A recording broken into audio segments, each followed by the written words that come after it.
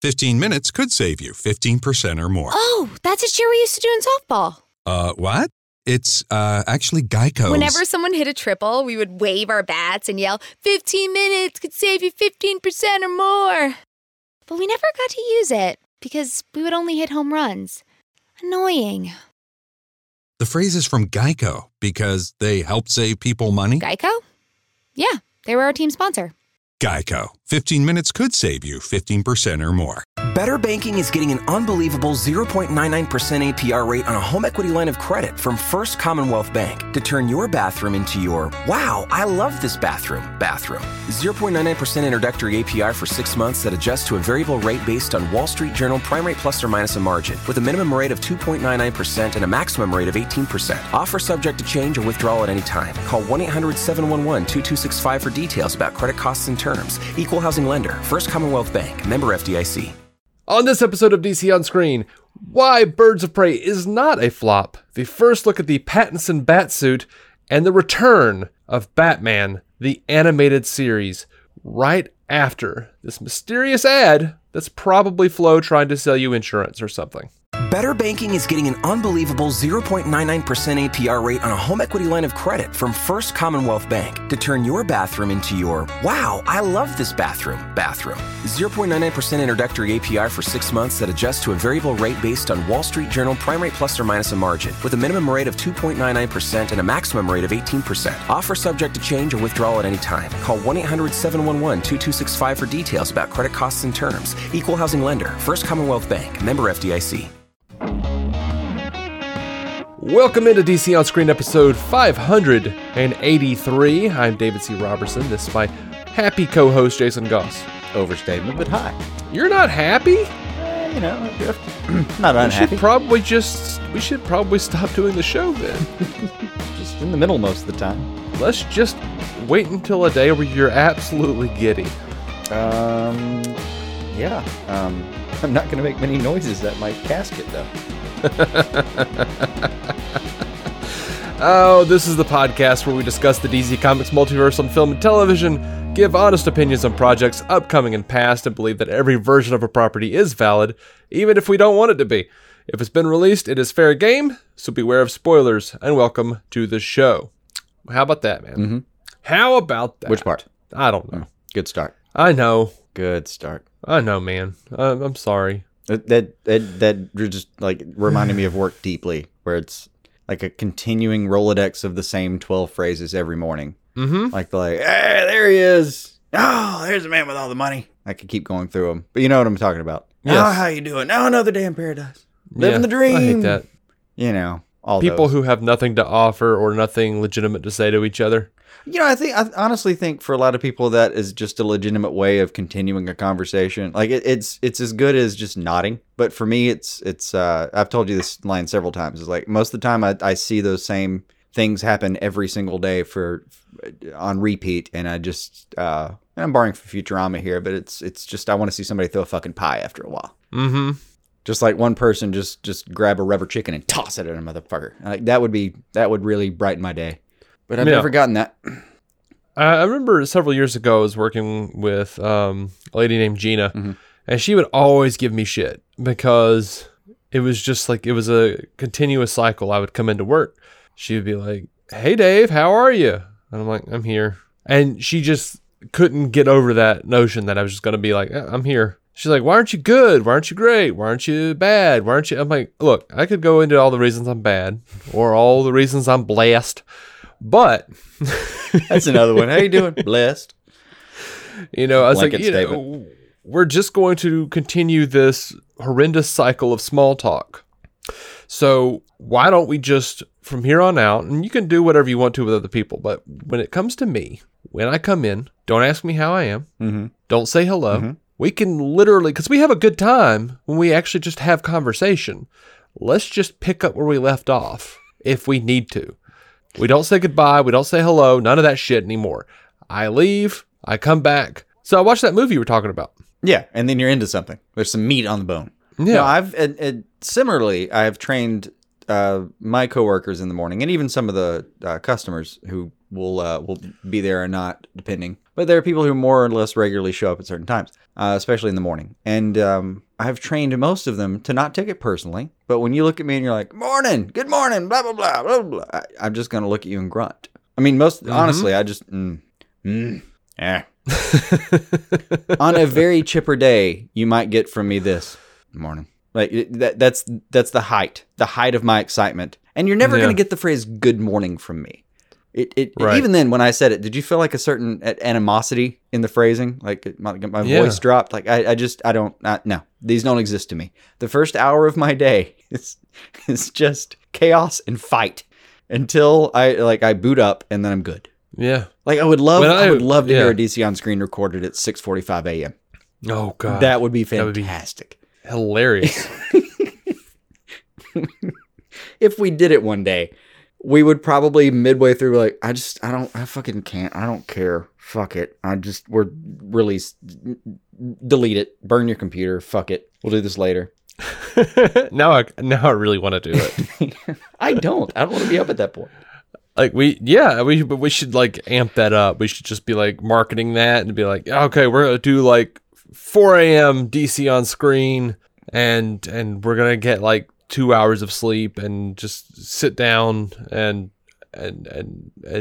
yeah, it's gonna be bad. Yeah, it's gonna be. It might be a Patreon a Patreon exclusive. That's what it should be. Yeah, that would probably lose us everybody. It would for my part, it would largely be me still trying to process the bizarre nightmares that my brain has formed. Mm-hmm. Because I don't get normal ones anymore. I get my brain knows that normal ones don't work on me anymore. Like zombies, fuck it. I'm having fun with that now. That's just a level in a video game. I don't care.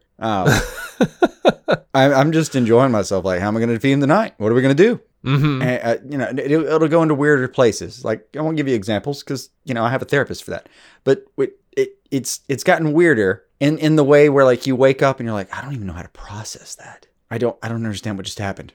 I mean, all right, just one example. Last night I was chased down by 3 men in white coveralls with cheap paper plates strapped to their face with a crude smiley face drawn on them, who were covered in pubic hair on the white coveralls, who introduced me to their friends, the belts that they tore out from under their coveralls, and tried to chase me down a hallway.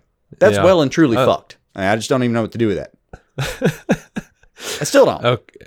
Yeah, I mean, I'll tell you what I told my wife earlier today. I don't know how to help you because she told me about a dream that she had. I remember knowing that the coveralls and the pubic hairs was a fetish thing that I walked in on. Oh God, like that's, and they couldn't let me leave.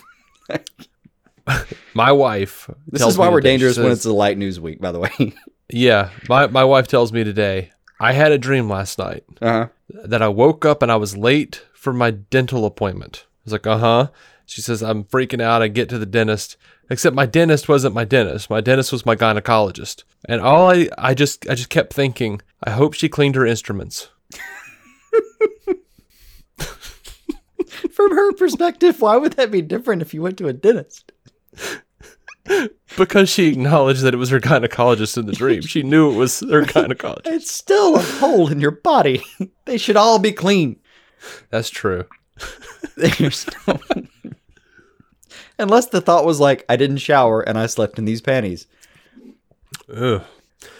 And you've taken it to a bad place. I mean, it happens. We've all gone somewhere early in the morning in a pinch, man. That's true. All right. I have. All right. Let's reprieve anyone who's still with us. I'm so sorry, everyone. All right, listen. First fun stuff coming, I promise. Yeah. So we do have a giveaway happening. We are giving away a Joker digital code. All you have to do is leave us a written review on your chosen podcatcher service, preferably Apple Podcasts, but whatever. That doesn't mean anything as far as your eligibility.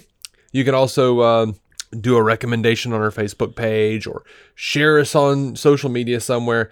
But when you do, please take a screenshot and send it to us. Let us know you're officially entering the contest.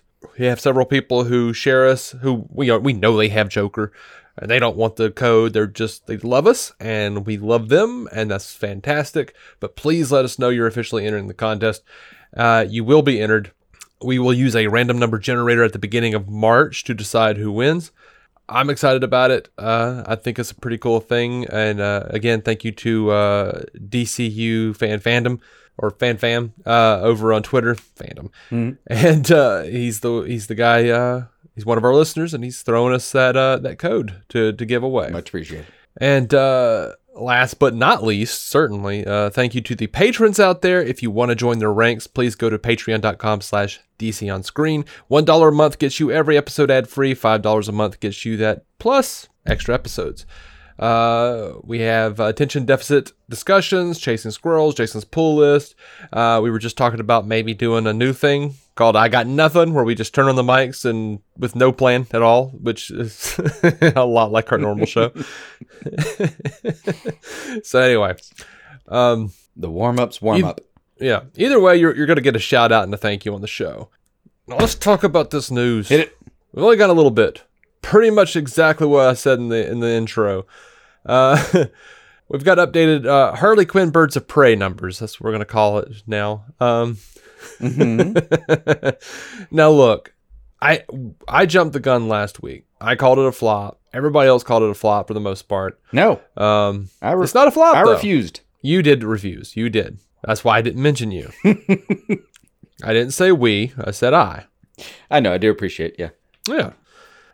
So this thing has been in theaters for 10 days, 4,236 theaters, and it has domestically pulled in 62 million. And worldwide is 145.6. All right. To put that up against something else, Shazam was in theaters for 45 weeks in 4,306 theaters, and it pulled in 140 million worldwide. 140 million domestically and 365.9 worldwide. Did you say 45 weeks? Yes. Like the overwhelming part of a year? Mm-hmm. Good God, I forgot it was there that long. Yeah, so Birds of Prey is not doing that bad, guys. Nah, those aren't terrible numbers. It's just not. It's lower than projected, but it's not doing that worldwide, bad. You've almost doubled your budget in 2 weeks. Mm-hmm. Honest prediction, if I saw correctly, the legs on it, which is in an actual metric, how much is the percentage drop from opening weekend to the next and so on. The legs on it really weren't bad at all. There was a drop. There's always a drop, but it was only like slightly less than 50, like literally 49% or something like that, which is, it's not detrimental, pretty normal. So honest prediction for me, this film has another good 2 weeks worth of showing with, a gradual decline. That's just how it works. And I think it comes out to really make its money and justify a sequel pretty hard. Yeah, I think so. And God help us if it's one of those things where you're like, that thing's still in theaters. Fuck it. I'm going to go see this again. But it's got good word of mouth. A lot of people are going out to see it, now that the fans seem to be behind it. It critics seem to be behind it. We could just be in a circle in some kind of bubble, but to me, in my experience with it in the last couple of weeks, the people who've seen it really enjoyed it and had a good time. Yeah, and again, we're talking about recommended. We're talking about an R-rated film. We're talking about strange time of the year. Yeah, it's not nearly as. I do think. Had to hold up to Sonic. Changing. Absolutely, Sonic kind of knocked it out of the number one spot, which was to be expected. We're talking about a PG-13 kids movie with what looks like it's got a huge amount of Jim Carrey performance. Yes, for being honest. Yes. I really want to go see that movie. Mm-hmm. And a lot of our people, a lot of like DC on screen listeners and friends of the show have been going to see Sonic. I haven't gotten a chance to see it. Honestly, it's not a thing I'm going to go see in theaters. It's a thing I'm going to eventually stumble across on a streaming network or a streaming service somewhere and go, oh yeah, I'll watch that in a few weeks or months and then never get around to. That's exactly what's going to happen. Yeah. For sure. I'm not going to make it for that. I just don't have time. Mm-mm. Too many projects, baby. Not a thing. But I will watch that movie for sure. Yeah, and we had a Birds of Prey executive. We had a WB executive talking about like they literally just came out and changed the name to Harley Quinn because of SEO, like not being able to find Harley Quinn in that first as the first words in the title. If you see Birds of Prey, if you're I had people that I knew talking about like, oh yeah, I looked for Harley Quinn, but I couldn't find it. No, that's not what the movie was called. Well, I did a little experiment myself, and what I was doing was I was going around asking people, did you see the new Harley Quinn movie?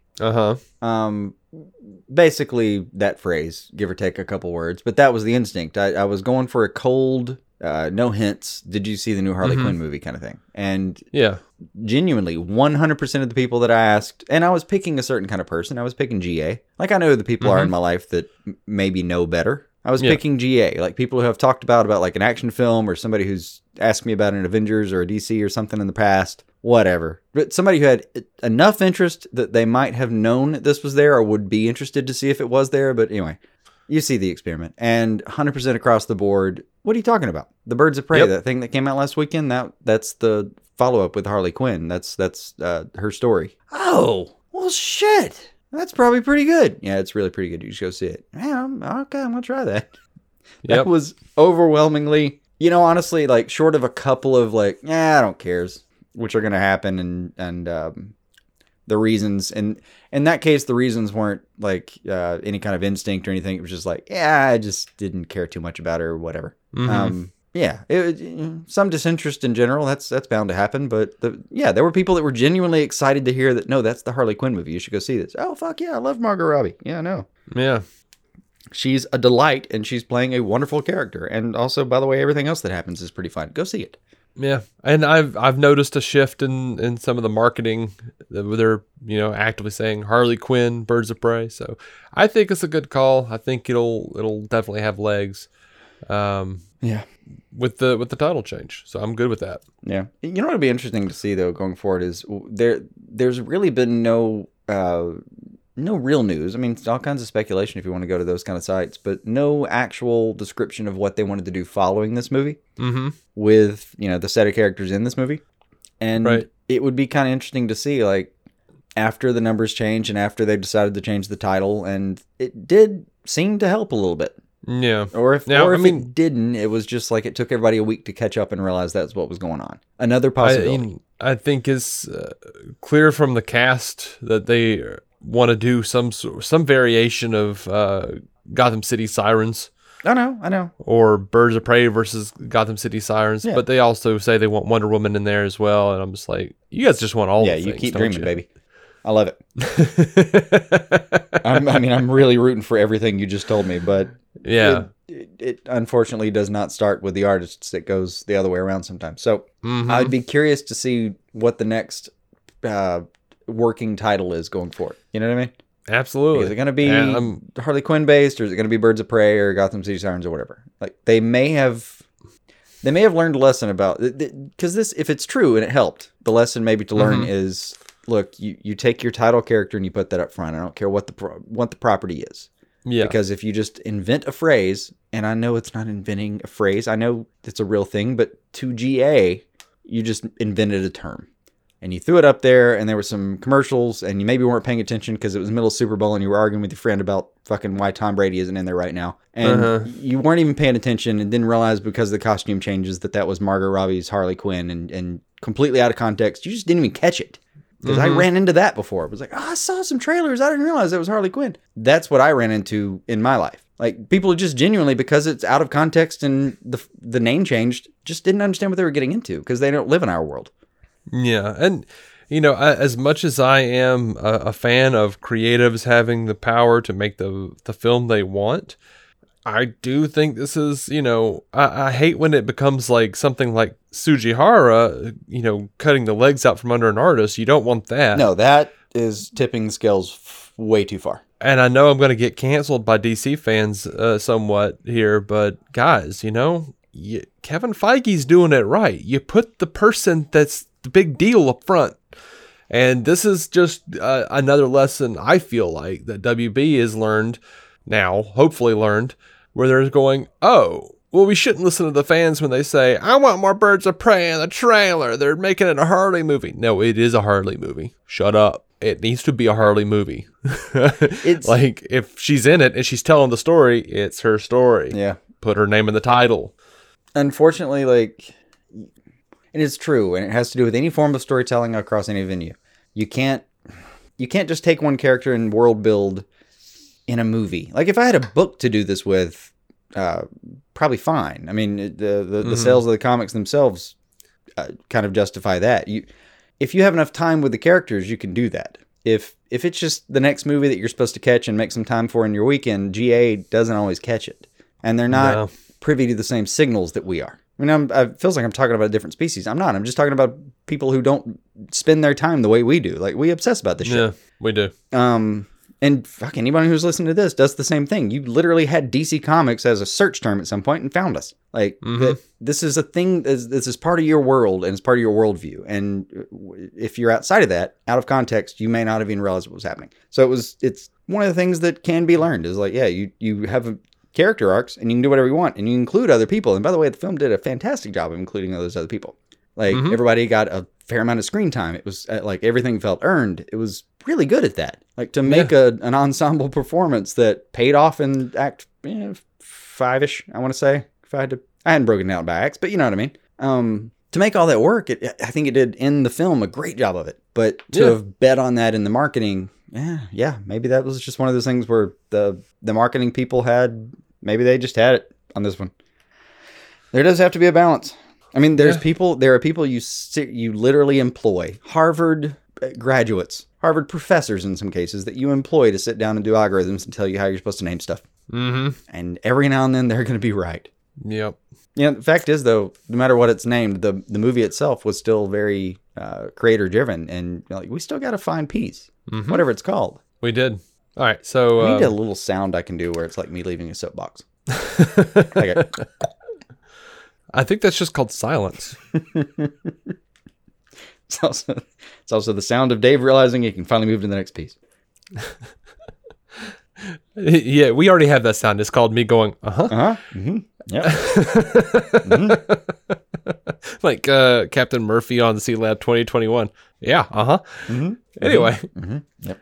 So there was a really cool. I didn't catch this when we saw the movie, but there's this really cool little Easter egg where Renee Montoya is walking across the room, and in the background we see a small television, and it's playing this old footage of a woman dressed as a court jester. And what it is the actual footage from the Days of Our Lives episode where Arlene Sorkin was in a dream sequence doing the Harley Quinn character that she kind of halfway made up for the show. Yeah. That inspired the creation of Harley Quinn. That's so good.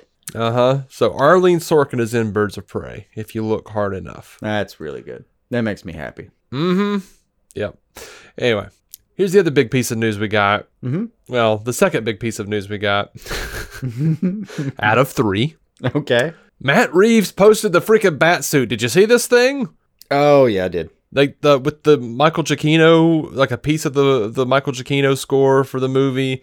It's like got a red filter on it, and is Pattinson in the suit, maybe from like the chest up. We don't know what the ears look like. We don't know what the color scheme is. Thing that I'm like, damn it, man, I need to know. But they've given us enough that people all over the internet are freaking out. Oh yeah, it was a big deal. Like everyone keeps saying it looks like the Arkham games. No, but I didn't see that at all. That. I mean, I saw it, but because he has armor. But you know what I saw? I saw Injustice. I think the shoulders are maybe where they're thinking that, because the way the shoulder plates move over the chest plate. I'm staring at an Arkham poster right now, and it's just it's not all there. But I think the intricacy in the overlapping armor was maybe where they got it. Yeah, I mean, I saw a cowl to some extent. Like, what it's still. I saw some Injustice. Yeah, I could see that. But with the actual cowl, with the mask, I'm seeing Adam West. Yeah, I can see that. In the stitching over the nose and around the eyes. I can see that. I'm seeing Lee Bermejo. I am loving the collar, though. The collar had to be pointed out to me. I miss a lot of costume stuff. You do. The collar is like someone pointed out to me, and I was, oh, that is there. And, because of what I'm reading at the moment, it reminded me of White Knight. But a very underestimated version compared. Yeah. Over on my Star Trek show, I was telling Matt of MCU Cast, or Matt was telling me that he has face blindness to some degree. Like, because they had a character who was playing a couple different characters, and I was like, but they didn't like announce it or anything. He was only announced as one character, so I was like, was that the same guy? Was he playing the hologram of the? Was that the captain? But he was playing the hologram too, and Matt was like, I don't know, man. I thought he was a different guy. He had a different voice, and I'm like, yeah, but his face was the same. He's like, I don't know. So we were like joking about how Matt has face blindness. I know. And I told him off. I know. I told him off air. Hyperprognosia when you see faces you shouldn't. I think the other one's hypoprognosia. But I told him, I was like, off air, I was like, it's all right, man. Jason's got costume blindness. It's like Barry will have a completely different costume, and Jason's like, it's the Flash. It's the Flash, man. What do you want from me? And you're like, but you can see his chin. Like, I didn't see his chin before. It was just part of the costume. Yeah. Like, it's just it's Flash, hilarious. But it's Ezra Miller. Like, what cracks me up is like when I'm quietly at home trying to pretend that I can draw, and I'm like texting you, like, did you know the Flash symbol changed here and it did this? And I'm like, yes, I know that. Are you kidding me? That is so much a part of my life that I feel like you just asked me if I understand what toast is. What the fuck, Jason? You're like, yes, that changed in '97 when so and so took over. I'm like, okay, Yeah. all right, I'm listening. I don't doubt you. Yeah. Didn't notice. Yeah. When they switched Superman's yellow to black in the mainstream comics, and we got that one little step closer to Kingdom Come. I didn't sleep for a week. Wait, what does this mean? Is this an innocent nod, or is my world supposed to crumble? Is it about to crumble? I don't understand what's happening. Yeah. So speaking of symbols, there's a lot of folderol over the possibility that this bat symbol, which is not a traditional looking bat symbol, it's I don't know, sort of a implied bat symbol almost, but it looks like, according to some, and I could see what they're saying, that it is two halves of a gun making up this bat symbol. It's possible. It's possible. But I am unconvinced. May I give you an example that would call that into question? Absolutely. I know that the Starbucks logo is supposed to be a mermaid. Uh-huh. Now, I've never looked up why it's supposed to be a mermaid. I've never thought Java equals mermaid. I've never thought that sailors were particularly coffee-loving type. I don't know how that got worked into the mythology of Starbucks. What I do know is that, to me, it looks like a lady committing suicide with two guns at the same time. Oh, okay. It's a bad interpretation. I'm wrong. I'm just saying that's the fact of the matter. I am incorrect. But every time I look at it, since I've seen it, I can't unsee it. So I don't know. I could, the two guns are plausible.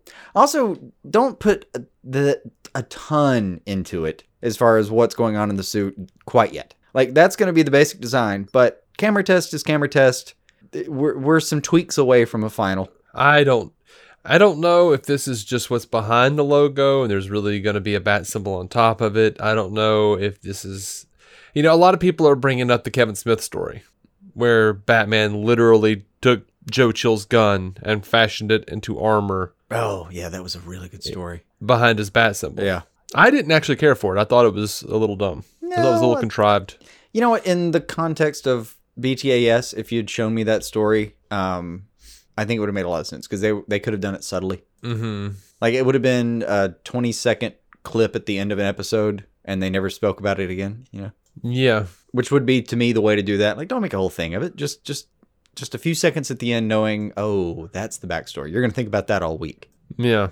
I mean, all right. So, one, don't put too much into it yet. Don't worry about the fine points yet. It's a camera test. I know they're filming. I don't think it's a camera test. I think it's a reveal. I mean, I know it's a camera test, but there are going to be tweaks. Yeah. There are going to be tweaks. And actually, I wondered, by the way, because I know there are going to be tweaks, if the ears are somehow going to be CGI'd because they just didn't show up. But yeah, that's insane. Actually, I'm an idiot. Matt Reeves literally hashtag camera test on the post. Oh, yeah. No, it said camera test outright. Yeah. But I'm pretty sure this is, if not absolutely close, or absolutely the thing they're going to use is damn close, is what I'm saying. Very, very bottom line, 80+%, right? Mm-hmm. I mean, we're way closer to finished by a very long shot than not finished. But, you know, what was it? I can't remember. There was some idea floating around that Gary Frank had when he and Jeff Johns were doing, what was it? Earth One, maybe? That's a thing, right? Mm-hmm. God, what is wrong with me? But he was talking about, like, there is no specific Batman suit in their run. Like, it just evolves as it goes, as he needs it to. Which is true to the character. I just remember him talking about how, like, initially Batman was wearing Doc Martens. It made me laugh. But if that's what that would be kind of a cool. Would have kind of made some sense. Like, it was like a stylized combat boot. Like, when we were growing up, that's basically what that was. Mm-hmm. Now, it was some in our generation, it was some serious emo signaling, especially if it was black. Mm-hmm. Like, we knew which kind of music you listened to if you were wearing those boots. Yeah.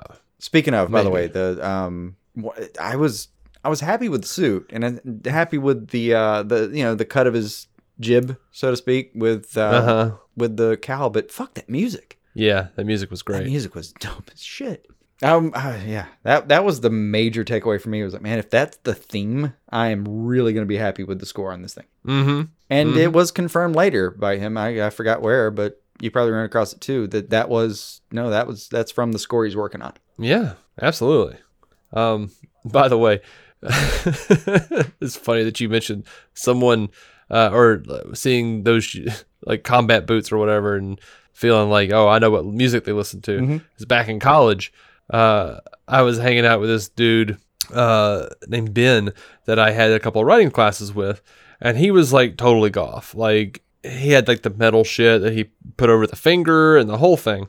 Oh, the long trench coat. And, yeah, like the combat boots, the long trench coats. The long thing over the finger? You're talking about the like clawish thing almost? Yeah, like the claw thing. Yeah, it looks like Lord Zed or something. Yeah, and like a Voldemort with cheap silver. Yeah, the black scraggly hair over his face. Yeah. Everything.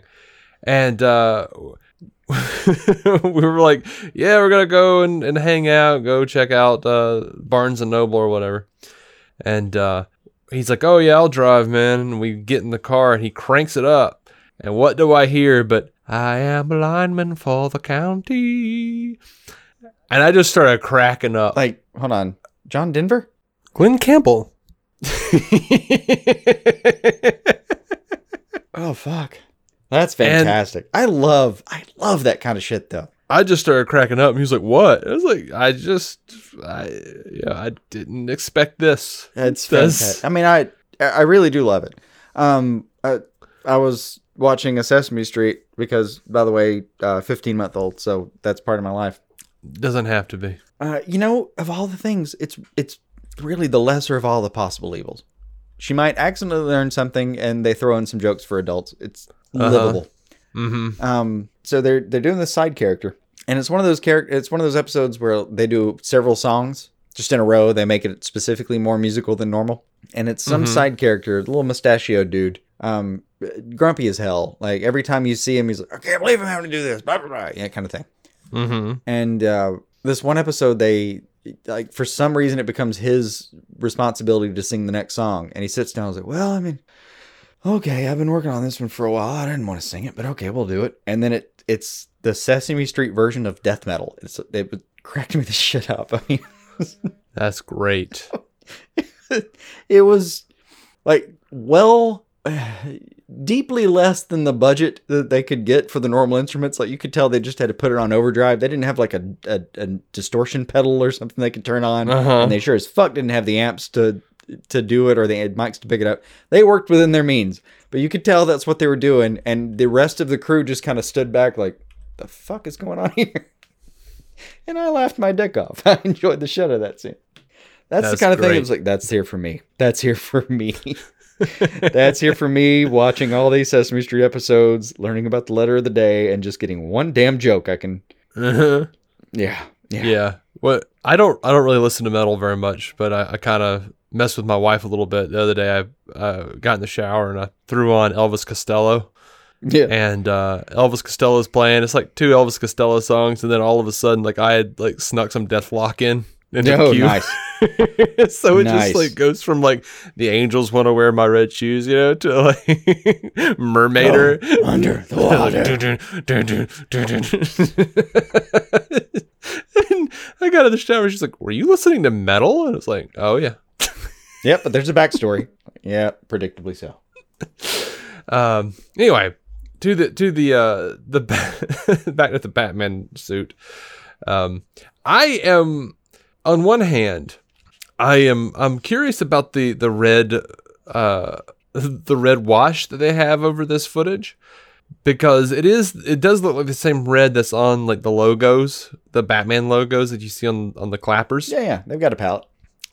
So I'm wondering if that's like them saying like, "Hey, here's the tone we're going for.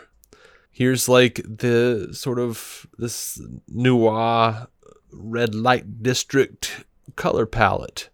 Or That tone I'm where wondering- everything that happened in New York had either cigarette or sewer smoke in it. yeah. There was never just a clear shot. Mm-hmm. And then another part of me is a little interested to like, are they hiding what color the Batman suit is? Is this thing gonna be? Is it gonna be blue and gray? I mean, I wouldn't be opposed to it, but I wouldn't be. I mean, it would make sense if they were like, "Hey, so check this out. This is what a lot of Gotham looks like. So this is like proof of concept for the fans. Like, hey, by the way, this is what it looks like in like a dark, seedy, situation. Here it is in different light. Like a couple weeks later, they're gonna show us, yeah, it's blue and gray. I mean, I wouldn't mind it, but I don't think It's I'd just mind a possibility. other versions at all. Oh, I'm not saying I would. Yeah, no, I'm down for whatever. Yeah, and anything between blue and black. And there's a specific little part of that palette you can pick off if you're doing digital stuff, where you can go straight from one to the other, like anywhere in there. I don't care. Mm-hmm. Hints of yellow, sure, hell yeah. I could deal with that too, man. I'd be fine with it, man. I'm like Ice Cube. I'm down for whatever. Look, here's something I wouldn't be down for, but it's funny anyway. Okay. Gail Simone. Everybody talking about how the symbol is a gun. Is Joe Chill's gun. Gail Simone wrote, "I think Batman's codpiece should be adorned with the pearls recovered from the alley floor." I saw that. Yeah, I saw that. That was glorious, is what that was. Oh man, yeah. I am curious about those ears though. They didn't show those ears on purpose. Maybe not on purpose. Yeah, I'm torn. I mean, maybe just not on purpose because it didn't seem like a huge deal. Maybe not on purpose because the specific footage they shot looked better this way, and that was just like, we'll get to the ears later. Don't worry about it. I don't know how much thought went into what we were being shown right now. But what I do know is that, yes, the ears is a part I'm curious about. Now, here's what I'm hoping. Honestly, like I am not a huge fan of the Joe Chill gun thing. I like Kevin Smith. I'm not hating on him or anything. I didn't love that reveal. It was a cool idea, and I'm down for it. I'm glad he got to explore it a little bit. I'm hoping that it's folded up batarangs, because what I hope they're doing is I hope they have looked at All-Star Batman. Yes. From Snyder and John Romita Jr. I want those ears to be freaking shanks. Goddamn right. I want those to be folded up batarangs and the bat symbol they can just pull out and like whip it up. Dude, that would just be awesome if like every part of that costume that wasn't defense was fully offense. Like just, if it wasn't tech or boom, armor, boom, it's boom. just you can rip this off me as you will, and it's still gonna hurt you. Absolutely. Yeah, I dig that. That's what I'm hoping for. I'm not a huge fan of the gun thing. I think it's kind of dumb.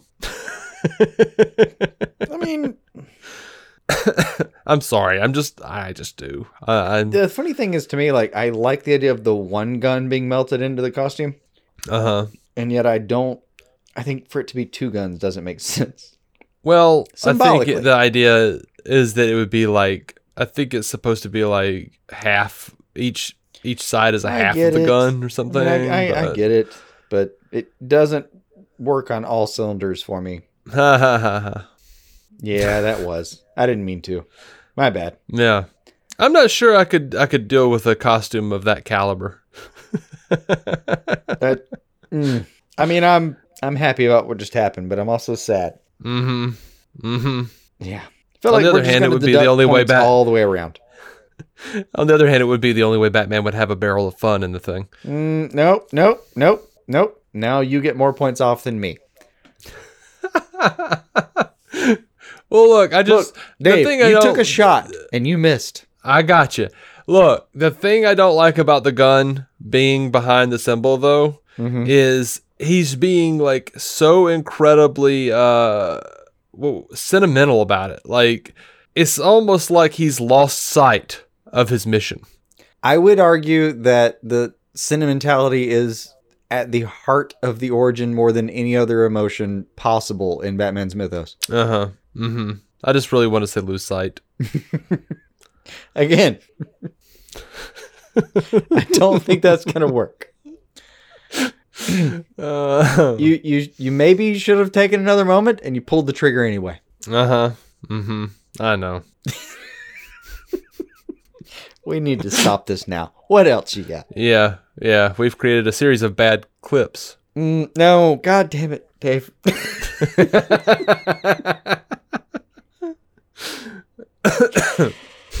Oh, no. I've also run out of gun parts that I know. It's another thing. At this point, I have to be like, I don't think people can handle that. And handles just, what the fuck are we doing here? Right. I did consider it, but, I think we're looking down the barrel of a very poor decision. Well, look, in the editing, why don't you just put a silencer on me? Because then it'll sound weird.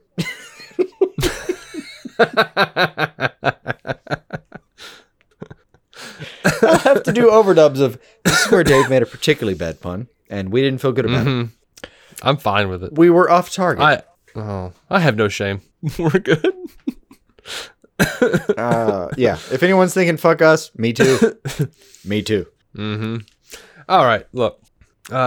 So take it with a grain of salt, but Humberto Gonzalez over at The Wrap is saying that sources close to the production, or actually insiders with knowledge of the project, that's the other awesome version of that, says that this movie is going to be exploring Bruce Wayne's second year as the Dark Knight detective. Which, if it's sort of playing on year 2, I guess it would make sense for it to be the Joe Chill gun. Yeah. I mean, that was one of those stories where I saw it. It was sources in the end, and I don't know what to do with it. Yeah, I mean, it's a thought. Could be. I'm not exactly sure what to do with it. But I never found anything when I did get a chance to dive into that one for a second, and I never found anything other than sources. That's right. I don't know. I mean, it's a good guess. It really is a good guess. All right. Last piece of actual news here that I'm going to talk about tonight. Batman the Animated Series is returning in comic book form, and it's exciting because it's with Paul Dini, Alan Burnett, and Ty Templeton. Sweet. Ty Templeton being, the artist who worked on the old Batman Adventures books, and he always did a really great job with it. And I'm excited. It's going to be called Batman The Adventures Continue. And here's why I'm really so excited about it. All right. They're going to be building on Lex Luthor and Bruce Wayne's relationship, building on stuff from the World's Finest Superman, Batman crossover episodes. They're bringing in Jason Todd. I saw that. They're doing Red Hood. They're bringing in Deathstroke. They're bringing in Azrael.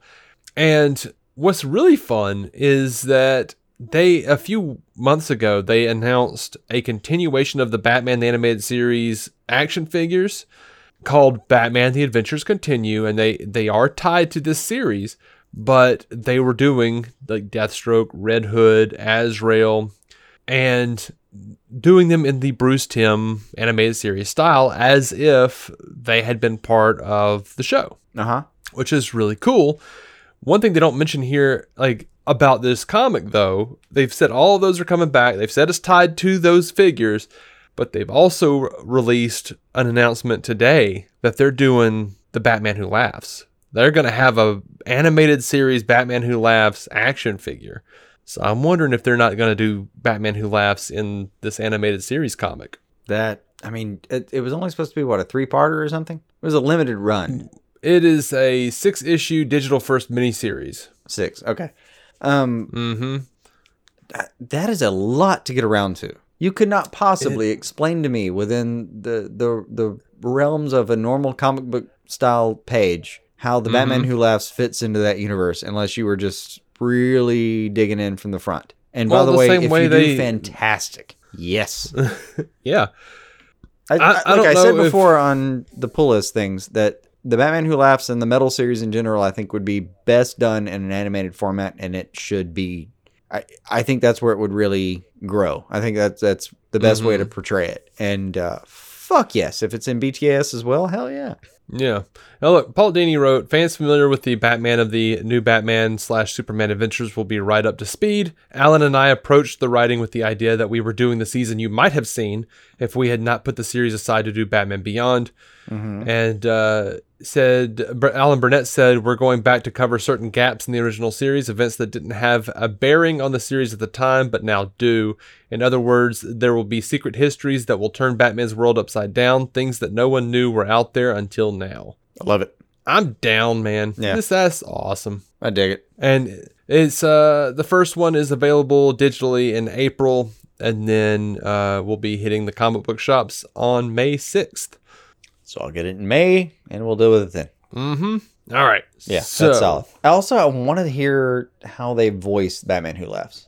Yeah, that'd be interesting. I mean, it's literally supposed to be another version of Bruce Wayne. Like, are they going to let Conroy go crazy kind of voice? Like, well, it's a comic book. I mean, I know it's a comic book, but like, are they going to give him a different voice in this context? Is what I mean. Because if you're reading the comics as they are, like they're written by Scott Snyder. He voices Batman a certain way. It would be interesting to hear how like Paul Dini's I would like to hear his take on that verbiage. The only thing I'm actually really hoping for is that they do it in a font that I can read, unlike the Batman Who Laughs in that mainstream. You get used to it after like 2 pages. My eyes are bleeding, Jason. They're fine. Anyway, we're going to be right back. Metal bifocals should be good. We're going to run to break, and then we're going to come back with your questions. Better Banking is getting an unbelievable 0.99% APR rate on a home equity line of credit from First Commonwealth Bank to turn your bathroom into your, wow, I love this bathroom. 0.99% introductory APR for 6 months that adjusts to a variable rate based on Wall Street Journal prime rate plus or minus a margin with a minimum rate of 2.99% and a maximum rate of 18%. Offer subject to change or withdrawal at any time. Call 1-800-711-2265 for details about credit costs and terms. Equal housing lender. First Commonwealth Bank. Member FDIC. And now we are back with your questions. Good time to be back there. I hope you've rediscovered how you want to buy shaving products. Whatever, man. Whatever the fuck was happening right then. Yeah. No idea. Tim Yoko at Alan Fire on Twitter. This is the co-host of DC Film Squadcast. Writes to us and says, would you rather see a Birds of Prey sequel through Warner Brothers Pictures or Warner Max? Are you familiar with Warner Max? We haven't actually talked about it at all. I have a guess. Warner Max is the basically the production division for direct to streaming films. Okay, so my guess was good. It's going to be lower budget, not tentpole films that are going straight to HBO Max. Yeah, and which franchise did he ask about? Birds of Prey. Would we rather see Birds of Prey through Warner Brothers Pictures or Warner Max? No, I'd rather see that one through Pictures just because of the media backlash. But honestly, I don't care. Yeah, like I said on Twitter, I'm pretty sure my answer is somewhere between, or somewhere like yes sir, thank you sir. Just whatever. Either way, I just can already read the clickbait from here about if it goes straight to a streaming service versus anything else. I don't feel like there's going to be any alternative. Like we're going to get clickbait in some way or some. Oh no, yeah, I know. Fashion. You can already see the headline. Birds of Prey flopped so hard it has to go straight to streaming this time. Yeah, I'm already so sick of that as a thought. Which, by the way, I'm not wrong. I could write you 20 headlines that paraphrase that, and 10 of them are going to be verbatim. Yeah. Like, that is going to be a story people tell. And it's going to be bullshit. But honestly, I'll take it either way. Yeah, and it would be I'll take it either way. It would be a good opportunity to do a Birds of Prey film that focused on something that's not Harley Quinn. Because that would be a realistic way to use that franchise. You've already built them. They're already in, but it's not, they weren't blockbuster numbers. You're not going to pass $1 billion. So take the characters that did really well, which by the way is most of them, if not all of them. And, double down. Let Black Canary or Huntress or many of the other people who want to film in this thing. Yeah, let them have their film. You know, it'd be my favorite thing if there was a straight to streaming HBO Max movie that was called like Birds of Prey Black Mask 2, and it was just an hour of sharks feeding. Fucking perfect. All right, that sort of brings us to J. Scott St. Clair's question here. Which characters who made their big screen debut in Birds of Prey should join Margot Robbie's Harley Quinn in James Gunn's The Suicide Squad? He says, I enjoyed the film, but would love to spend more time with Mary Elizabeth Winstead's Huntress, or was it the Crossbow Killer? Yeah. I mean, here's what I will say. I don't think any are going to. I don't think any will go or are going to, but if anyone, that's right. But anyone from Birds of Prey in the Suicide Squad, I want Zaz. I think it would be fun to have Harley and Zaz. Zaz obviously having some sort of real issue with Harley and not being able to do anything about it. Maybe trying to sabotage her on the sly without getting Waller to detonate the bomb in his neck. Up. Yeah. I think that would be, but he doesn't have, at least in this version, I haven't seen like any real workable skill that the squad would need. So no, I mean, not like there's no like explosive expert or something. Actually, of all the things, Montoya probably has the most workable skill. She's in certain ways, she effectively is the Question. She has the most deductive skill in the movie. And Harley has maybe the most amount of luck. I mean, that scene where she just throws trash and runs and it all works out. That's fantastic. I do want to see more of Huntress, but I would rather just see Huntress in a straight up Birds of Prey movie. No, I think that's my secret answer too, is I would rather just actually see them featured. And secret answer 1, it's just not going to happen at all. But if I had to pick outright, tough call. Wait a second. Hold on. I have something for this and it fits. I have a two-faced coin. Lady Liberty on one side and damaged Lady Liberty on the other. Ready? Sure. I'm going to call damaged Lady Liberty as Huntress. And Black Canary it is that I'd rather see. Because the coin decided. Right. Because I couldn't. If you made me.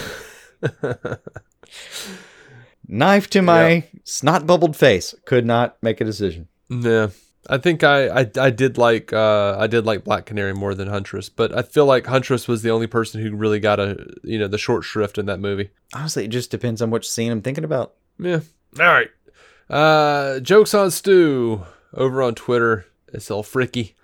Says Thomas Wayne, mustache or no mustache? Mustache. I'm gonna go mustache with a goatee. I don't mind the goatee. I think we should do mustache with a goatee. But in my head, there's so much about Thomas Wayne and Bruce Wayne that are like, clearly, if you saw one, you'd be like, you're Thomas's son. And the other one, you'd be like, you're Bruce's dad. That I feel like I appreciate having the mustache to lean on. Be like, yeah, no, that's his dad because that's the mustache. Well, also, I'm not being silly. Here's a weird side take for you, though. When he does Matches Malone, he has the mustache, and some part of me thinks that it's like some weird homage to his dad. That's funny. I believe in at the very least, the pre-New 52 continuity, Matches Malone was just a real dude, and that's how he looked. And we'll see if that sticks. To me, it's going to be a disguise of his until someone really rocks the boat. Well, what I like about Thomas Wayne having a goatee, it's not just me being silly. It's because as Batman, Bruce covers everything but his goatee parts. And I like The I like inverse Thomas image being part. like, yes, I like the I like inverse that. image. I like that a lot. Where like you could see someone on the street being like, well, it can't be a Wayne because the Yeah. cowl doesn't cover that part of his face and Wayne's have that goatee. Right. What do you want from me? That's not true. I don't know about the. I'm not making a statement about anyone like making the connection or anything. I just like that little inverse design element. I just think it's kind of fun. No, I like it as a thwart. Interesting. I like it as a red herring. I like that too. All right. DCU fam on Twitter says the upcoming Justice League Dark, if they do produce movies and TV shows at the same time, how would you like them to be or not to be connected? Different teams, different universes, or all interconnected? I'm going to say different teams, different universes, and all interconnected because it's a multiverse. It's DC, and that's what DC is. Yeah, we've opened up a door now since Crisis. Flash yeah. met Flash. Mm-hmm. We have a window here where if they take advantage, this all can be so fucking cool. I want a Constantine meets Constantine movie. I want Matt Ryan and I'm into it. At least give me a Keanu moment Reeves where to there's, team even up. if you recast Constantine, cast Constantine. Let's be realistic. Even if you cast Constantine as somebody else, and we'll discuss it as we get there. I don't have any preferences. I don't care. He doesn't have to look like Sting. You know what I mean? But let's have Sting. Let's have Sting and Matt Ryan and that would kind of be fun. Keanu Reeves, like all team up as Constantine from different realities. Yeah, that actually would be fun. But I'm totally down. Short That could of be a that- Warner Max. you can just have that Give a one shit. scene appear on Warner Max, and I'll pay you for it. I think just Keanu Reeves being involved would make Warner Brothers go, "Oh no, sweetie, this is a tentpole now." Yeah, yeah. He carried 3 plotless movies with hundreds of deaths. He can carry this too. Right. Yes, I'm talking about John Wick, and yes, I've seen all 3 now, and yes, I do not understand what happened. I can give you a vague outline. Mm-hmm. We'll talk about it later. But I knew I could count on you. now, here's the other part. Did I enjoy it? I enjoyed it 100%. I just don't know what happened, and I know he killed hundreds of people. Like so many. And he doesn't just kill people. He kills the fuck out of people. Like you're getting 2 in the gut, 1 in the face, and he turns you around the back and pops 1 in the back of the brainstem just to make sure and puts you down. You know, weirdly, Grabs your gun and moves that on to the may- next dude. Weirdly, that has been the most compelling argument for me to watch it now. It's like, nope, don't know what happened. Bunch of people died, though. Like, oh, okay. So we're talking about the transporter loses a dog, basically. That's what happened. Okay. Yeah, I've only seen Transporter, the original, and fuck, it was in college, and I don't remember what happened. That's on me. It's That's okay. not on the film. You don't need to know. It was absolutely on the film. Do not belittle yourself. No, I assure you, I was don't not in a think good what- state when I watched it because I know. And I'm telling you, it doesn't matter. I was in a fine state when I watched the first 3, and those are all the ones I saw, and my God. Yeah, I had a similar feeling. That- I walked away and be like, I think I could describe what's happened over 3 films. But if you ask me for plot points and act breaks on the first 3, I would be a little bit at a loss. I'm sorry.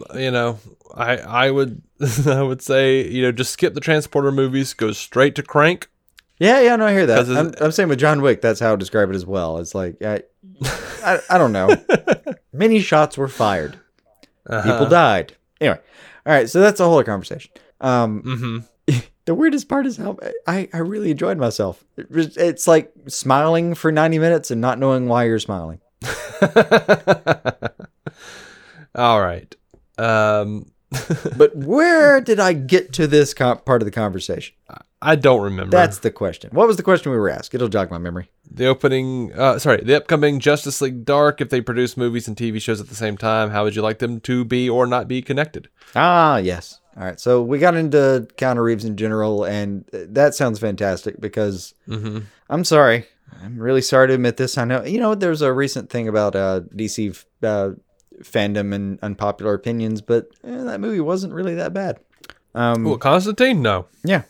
I liked the movie. Sorry. It was all right. I like Had Tilda a lot Swinton. of really good acting in it. Had some scenes in there that I still remember. Mm-hmm. That scene when he's being lifted up to heaven, he just flicks the guy off. Just fantastic. Yes, that was fantastic. Absolutely. So good. So very Constantine. But so short answer is I don't know, man. All of them. Long answer is yeah. We have an opportunity here where, and apparently it came from the top down, where Warner Brothers called and said, "Hey, can you still get us into this crisis event?" Mm-hmm. And Guggenheim said, "I don't care if I have to employ a 4-year-old child to hold the camera. We're going to make this happen." Mm-hmm. And they made it happen, and it was glorious. And It was. you have a chance. You have a chance to like you can make that just a sidebar that every now and then some stuff is going to happen that's part of a multiverse, and maybe you resolve that later. Maybe you don't. I don't care. Maybe it's just a thing that happens every once in a while where like somebody, I don't know, possibly a magician, Yeah. pops into the multiverse and finds other versions of people. And by the way, I have a theory. I can't say that now without hearing Buffy. I have a theory that it's a demon. What's more with feeling, y'all? But Wasn't. yeah, I have a theory that they now, because of the Crisis situation, because of what happened in Crisis, and that they have actively stated that Jim Lee and company have a plan. I now believe wholeheartedly, with very little evidence to support my belief. Like That's why they call it faith. That's why they call it faith. Mm-hmm. I believe all these separate little movies that they're planning outside of the DCEU canon are for an eventual lead up to some sort of cinematic crisis. It's cliche to just run the X-Files music behind you when you say that. But I want to believe too. I do. I really do. And there's a chance you can make it happen. You can make it work. I know Jeff Johns has been sidebarred a little bit. I say that. That's bad phrasing given some of the commentary. He has a thing he's working on, Mad Ghost or something like that. Well, that's his production company. That's some of primarily what he's invested in. But anyway, you have him still at your disposal. And he is, of all people, the one that, and I'm sorry, another unpopular opinion, that you and I both possess. Yeah. I still believe and trust in what he can do with the DC universe because he's That's proven right. it to me over and over again. That's right. No one's going to agree with everybody's take. No one's going to agree with everybody's turn. And I know there's some differences between him and Snyder, and we can talk about those. But overall, this guy has a great grasp on what that universe is capable of. And if you gave him the chance, and honestly, if you gave other people the chance too, so don't pin this on Johns, you gave other people a chance as well, they can make this happen. But there is a chance here. We have a moment where you can make what you're saying happen, and I want it. Yeah. So, altogether, Justice League Dark, I don't know where it fits in. I mean, to some extent, don't care. I just will be happy to see a good movie when it happens, if it happens. But the tie-in possibilities, literally endless right now. Yeah. I agree. I think we just have to, there's no movement to flood Hamada's inbox right now with, please give us the multiverse. But there should be. There fucking should be. Yeah. I agree with that too. Brooklyn Batman on Twitter asks, do you believe... Batman? Brooklyn Sorry, Batman. Sorry, couldn't hear you completely. Brooklyn Batman on Twitter, do you believe these Aquaman versus Wonder Woman rumors happening in the Flashpoint movie? Well, not necessarily, but they would be stupid not to do it. Yes and no. I saw the previously named Alberto Gonzalez crying out that sources said that was absolutely not a thing they were considering at the moment. Mm-hmm. And I say it would be stupid not to do it because Aquaman and Wonder Woman are their two most successful franchises at the moment. Oh, yeah. Numerically, in the DCEU. Yeah. They're at the top at the moment. Now, I'm not saying it should dominate the entire movie. I'm saying we should maybe do it maybe as much as they did it in the animated Flashpoint Paradox film. But yeah, just yeah, they should be involved. A little backup. And I wouldn't mind seeing the story at all, but I also, you haven't to me built in anything along the idea that those two are going to be. There's no animosity between those characters right now. Well, no, not right now, but this would be in the Flashpoint universe after Barry saves his mother. And just like in Flashpoint, Aquaman and Wonder Woman and the Atlanteans and the Amazonians would be at war and destroying everything. Yeah. No, I get that. I'm just saying that if it happens, and it's built into that context, great. If they're just using two franchises to butt heads, no, don't just do that. Yeah, don't just do BVS again. Don't do That's Aquaman versus Wonder Woman. Do, like pulling the trigger too hard on two people that you didn't build that in necessarily. You tried to like. But we have had. It could be argued that we have had substantial build up now that Flash, Aquaman, and Wonder Woman have all worked together in Justice League. Aquaman has had his own movie. Wonder Woman will at this point had two of her own movies and 2 team up movies. So, I mean, if you do it as a sidebar, and oh my god, and if they do Flashpoint and they wanted to do this version of it, they could have all the kids from Shazam in it. They could they could have Captain Thunder. They could do all the things, man. All doable. All doable. All the pertinent things. Could be a lot to ask from a 2-hour movie. It was a lot to ask from like a 90-minute movie, but they did it well. I mean, I saw it. I agree.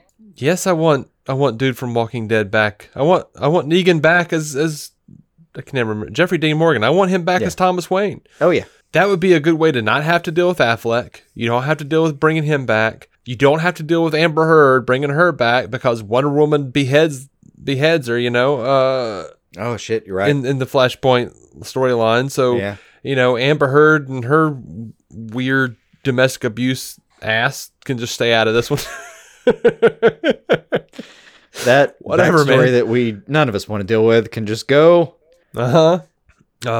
Yeah, they're foolish if they don't like do. You're looking at all the gossip.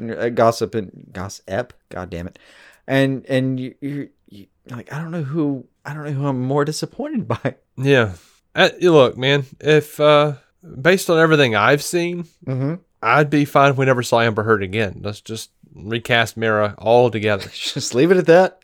Move on. Yeah. Like I don't need to deal with her anymore. That's fine. Yeah. They had good chemistry, but if I'm being honest, between Justice League and Aquaman, we have 2 completely different takes on that character. Yeah. And they were both played by Amber Heard. So and if you were going to do it, I don't know. And like I said, having opened the crisis door, having explored the multiverse, you can kind of just come back and do whatever you want if you do it right. Yeah. And it'll work out. I mean, honestly, if we went through the crisis door and came back after a Flashpoint movie that didn't include all the characters, that maybe let's just say it's just Flash based.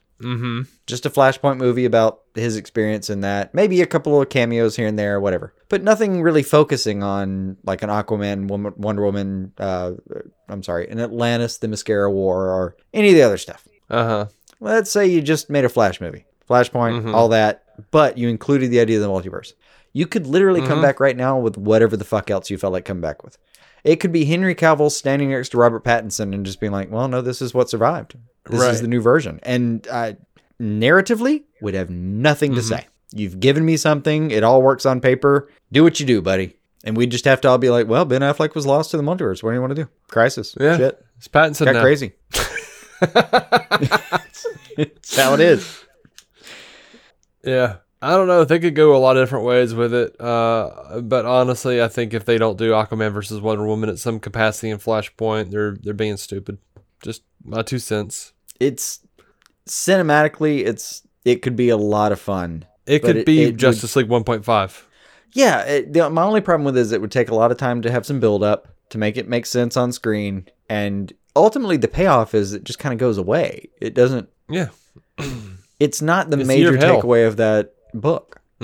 So it would be one of those things where like if they explored it, that'd be fine. But I would be okay with like 15 seconds of it and move on.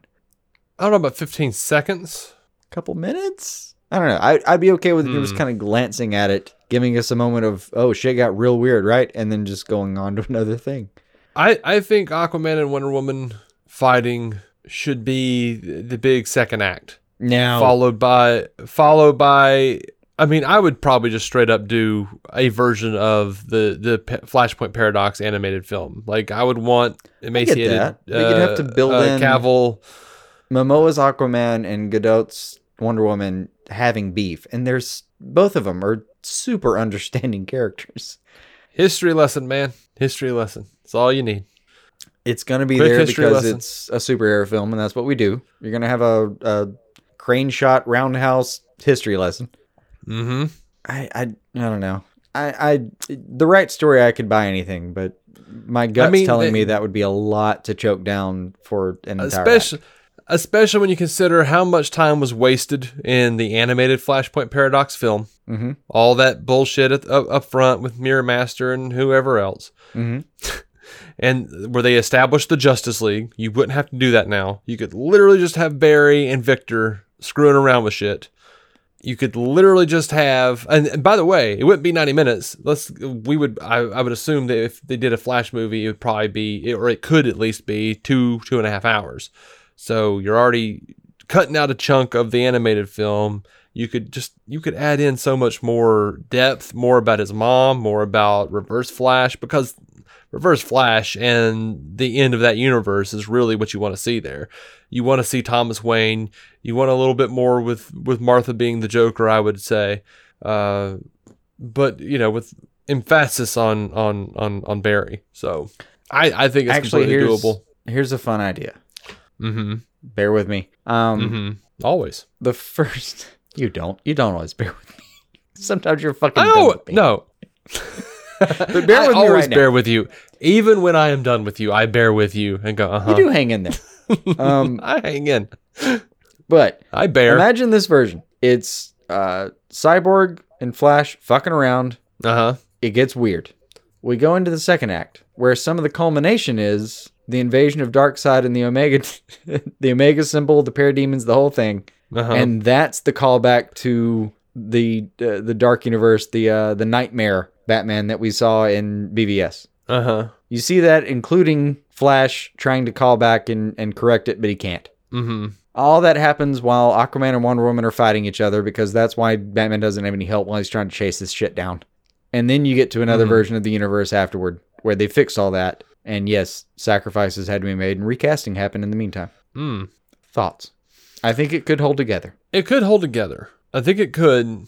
I think them doing that is completely dependent upon whether Warner Max I think it depends on Snyder Cut stuff. I think because let's be honest here, the majority or like a huge chunk of Batman v Superman's budget was from a previous Batman v Superman movie that like Wolfgang Peterson was making, as I understand it.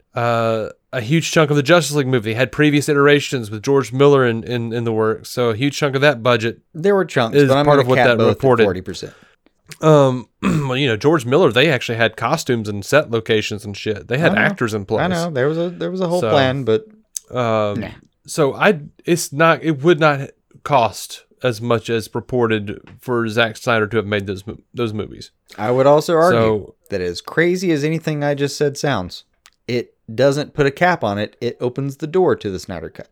It does. Much like anything else we've discussed about the multiverse right now, is the does. open door Yeah. Mm-hmm. for the Snyder Cut And, to walk through, if it's going to exist at all on screen. I'm not going to say it's going to happen. I'm not saying that we know for certain anything, because we don't. If negotiations have taken place, which I believe they have to some degree, but if they did release the Snyder Cut on HBO Max through Warner Max, and it did well, we already know Zack Snyder's working on a movie for Netflix. We know the man can do a budgeted movie. I don't see any reason he couldn't continue his story in some capacity and round it out, finish it up, because Warner Brothers knows that's what the Snyder Cut fans want. Yeah, the budgeted part would be getting some of the original actors to be on screen, because it's I think $50 they million just to have them there. Yes, but I think they all would for Zack. I honestly do. I actually do too. I think you might be able to cut it down to 25 just to have them there, but not. I think for like they would an take a major ongoing pay thing. cut. Right. I mean, if Snyder Cut did well enough, he could probably negotiate and get the rest of his arc done. Yeah, Which it was only like a 4 or 5 movie arc. I do anyway, think their best bet is asking the actors to take a cut to make what they need to happen, and promise them you will not have to do this going forward. Right. Like, Ben, you're like 47 years old. Yeah. And am I around the right age? Your guess? He's old. I mean, I think he's late 40s. He's about to be 50, I think. I mean, we're no spring chickens. I'm not trying to pick on anybody. I'm just saying it gets hard to keep that physique. Yeah, no. He's 47. Because age. Fuck, I guessed that right outright. That's fantastic. Yeah, you did. I'm going to ride that high for a while. All right. Well, I'm happy for you. Super happy about that.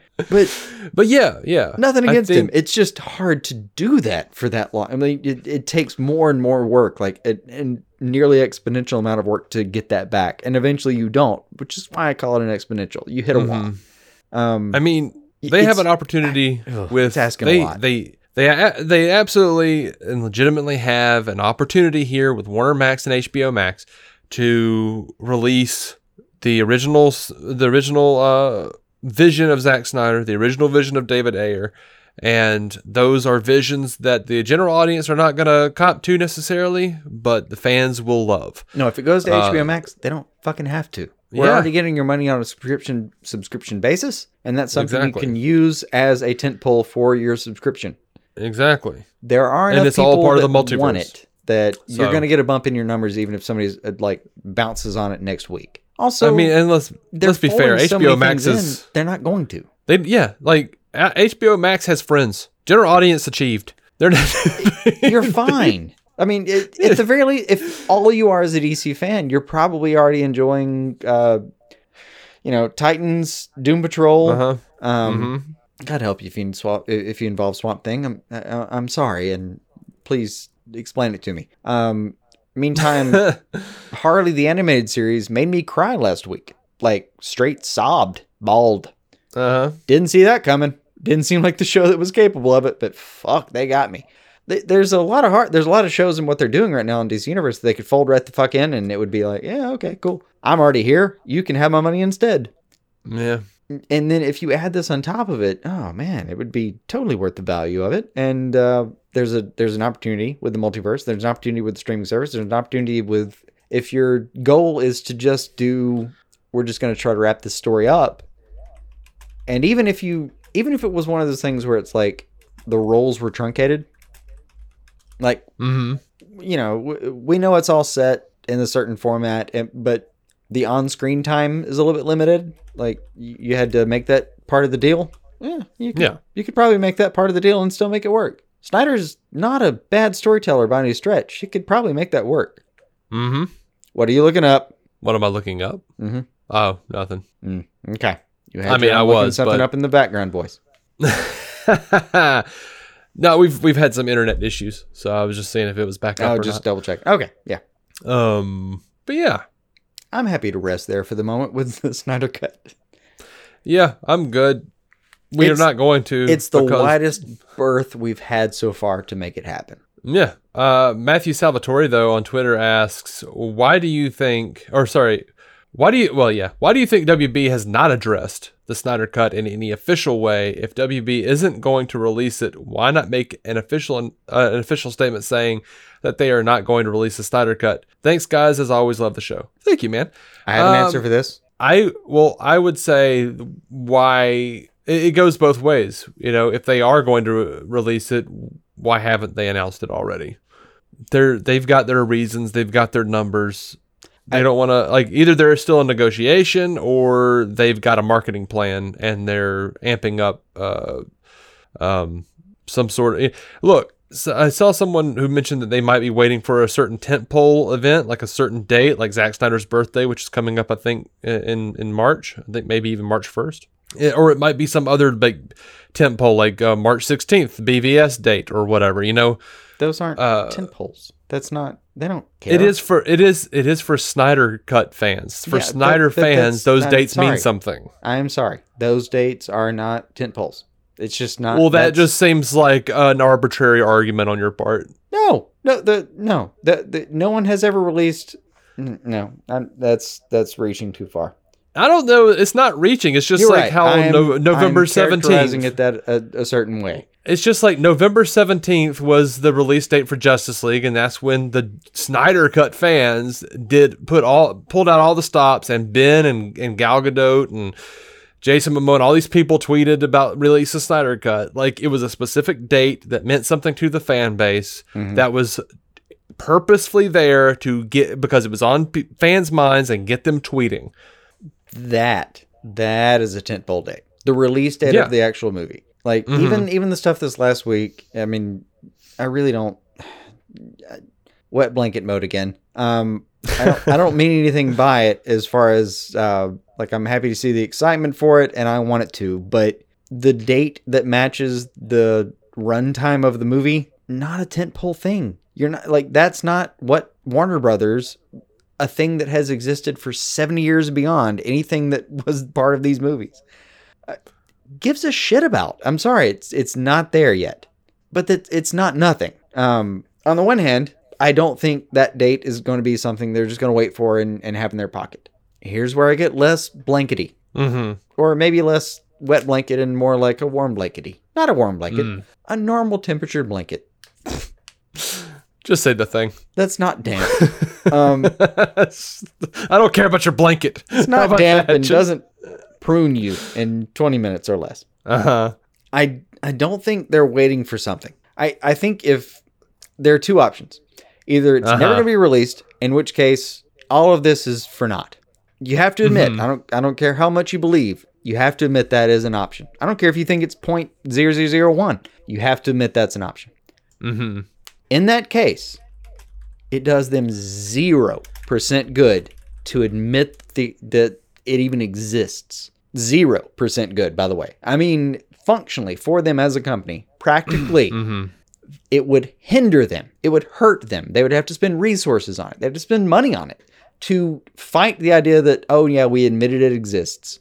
And now we have to combat the idea because, by the way, it has been a very persistent campaign to have it out there. And I feel like I have to say this every 4 sentences because I'm so fucking downer on the whole thing. I want it too. I just haven't seen the signs yet that point me to fucking Bethlehem. I'm not there. It's not there for me. But you're right, though. Warner Brothers is going to look at the numbers and say, this does us no good to say it now. This does no good to say this now. It would do no good to say that it exists until they plan to release it. You're never going to get an admission. You do have to put a gate. Yeah. You have to put a gate on your information.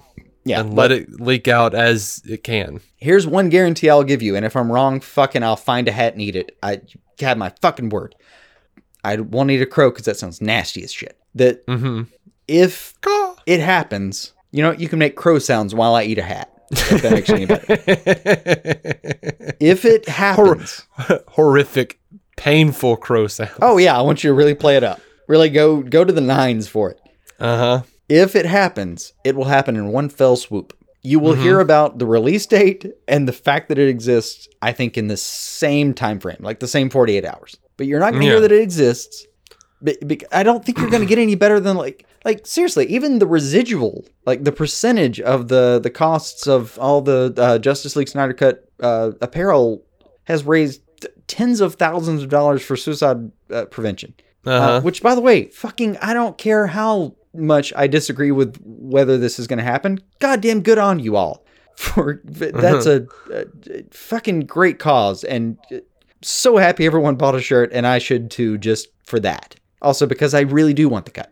I just didn't actually catch that sweater was out there. I probably would have grabbed it too, honestly. But I didn't see it, honestly, until you posted it at some point. But even if it's there, you're not going to hear about it until it's a full swing coup de grace. What's the phrase in... I use this phrase all the time. I've forgotten it now. Fait accompli. That thing that Alfred yells at Bruce for using in Gotham. Don't use French at me, sir.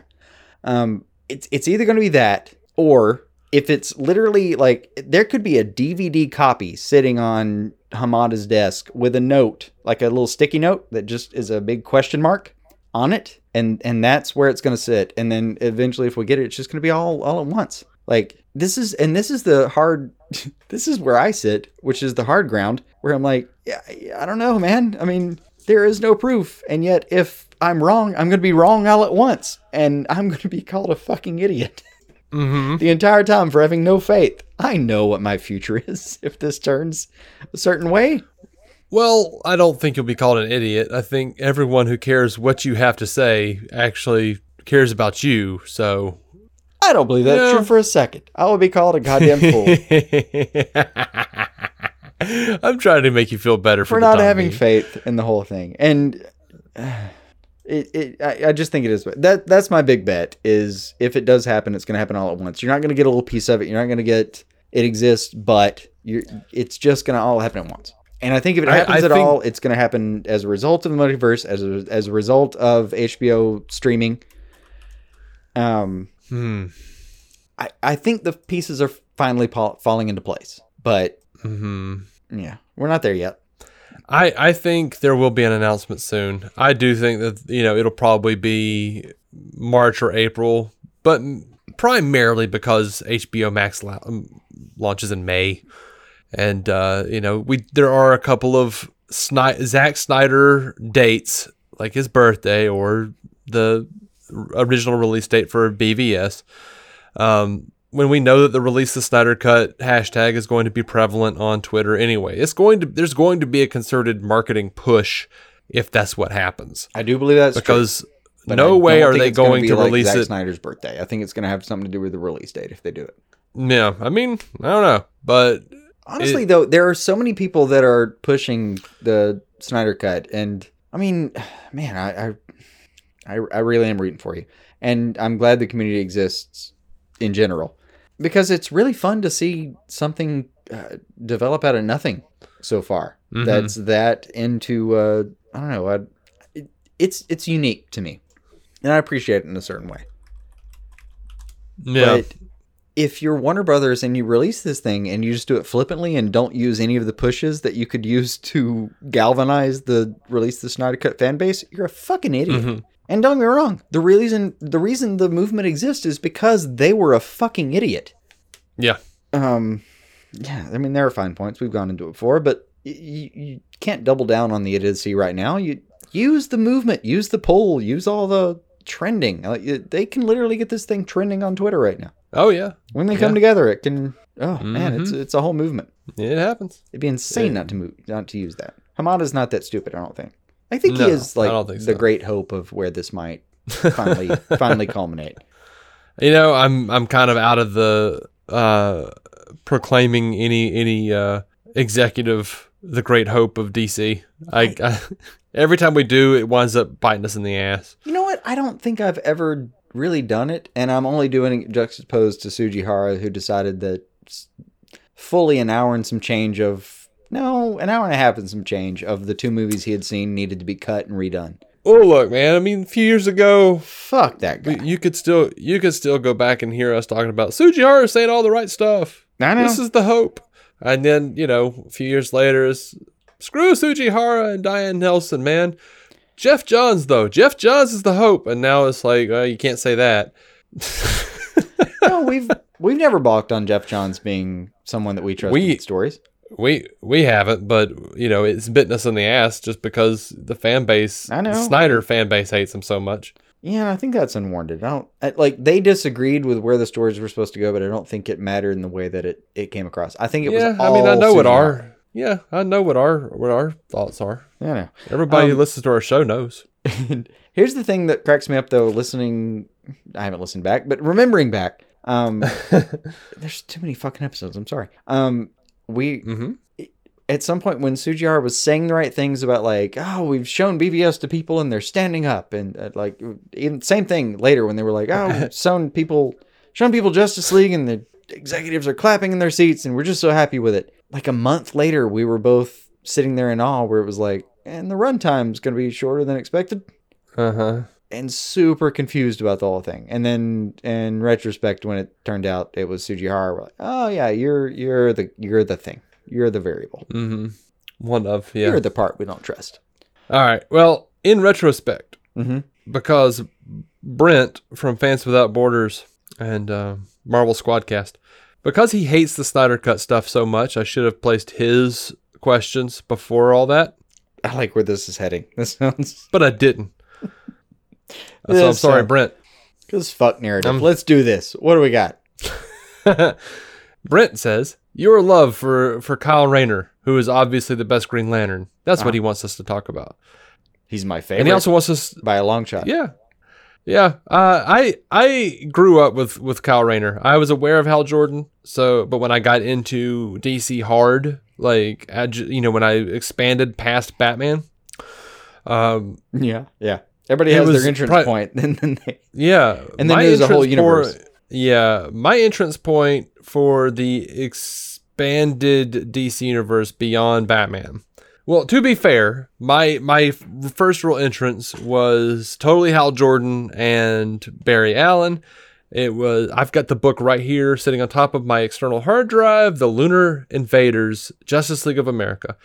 And it was one of those books that had a tape with it, but we never had the tape. We got it from, I think, some friend of the family or something. But that was my extended, like, oh, look, there's a whole bunch of different characters together. But when I really got into the books, it was Grant Morrison's JLA. So at that point, Kyle Rayner was Green Lantern. Wally West was the Flash. They are, for all intents and purposes, who I think of first when I think of Green Lantern and Flash. And, I really love the idea of a comic book artist having the Green Lantern ring. I think it's a lot of fun. I like Kyle Rayner. I like his personality more than Hal's. I think like he's way more relatable. Yeah, more of the everyman. But I think because when I was growing up, I wanted to be a comic book artist. Sure. So like I sort of plugged into that a lot. And honestly, for me with Kyle, I came in rather traditionally as far as like thinking of Hal first, and then John Stewart for me was like the second one that I got really familiar with because of the animated series and Justice League and everything. Mm-hmm. But Kyle's the one where when I found him, I was like, oh fuck, some just fucking dude got a ring. Mm-hmm. Like that's the tone of it to me. Is some rando was handed a league and like a league position and a ring, and they were like, oh, by the way, you're holding the most powerful weapon in the universe. I'm sorry, what now? Yeah, what am I supposed to do with that? There's a gang of Tamarians that have decided to invade this sector, and that's on you. What now? Why? What? Hold on. Yeah, I always love that taken aback aspect of him. Like he's always just trying to be. Because that, to me, feels so relatable. It's like, just fucking, you're trying to be your best self, but god damn it, are you serious? What am I supposed to be doing again? Eating correctly and working out 4 times a week minimum? Fuck. And I also love that he's, he does have this great power, this crazy power, and he's still afraid of Batman. Yes, yeah. I've always loved every beat of that. Every time he comes in contact with Batman, you can just see his ring shrink a little bit almost. Yeah. I just don't like that guy. But yeah, I do. I used to have this badass poster of Kyle as Green Lantern as drawn by Jim Lee. Mm-hmm. And I don't know what happened to it. It got lost in a move or something, and I've always been sad about that. Ever since I lost it, I was like, wait, where is it? Yeah, something always gets lost. No. I don't care how carefully you pack. You could do it alphanumerically and using an Excel sheet, and you're still going to lose like 1% of the stuff you thought you owned going to the next house. It's just a fact of life. Yeah, and it sucks. It's floating out there in the ether somewhere with my Alex Ross, Hal, and Barry Brave and the Bold poster, and somewhere with my Flash T-shirt that had the symbol on it and stuff. Like, who knows? I think it's like a pocket in the universe where it's next to like a drop token in an arcade where you could swear you had 25 more cents in your pocket. Yeah, you always lose like 4 or 5 things, and they're always like things that they don't make sense. Like how they wouldn't have been together. Yeah, in a box. And then when you packed them, they would have all been packed at the same time. Like you wouldn't have just gone rogue and left that on there and come back and packed it later in some other fucking box. Like they would have all been in the same place. Yeah, I get it.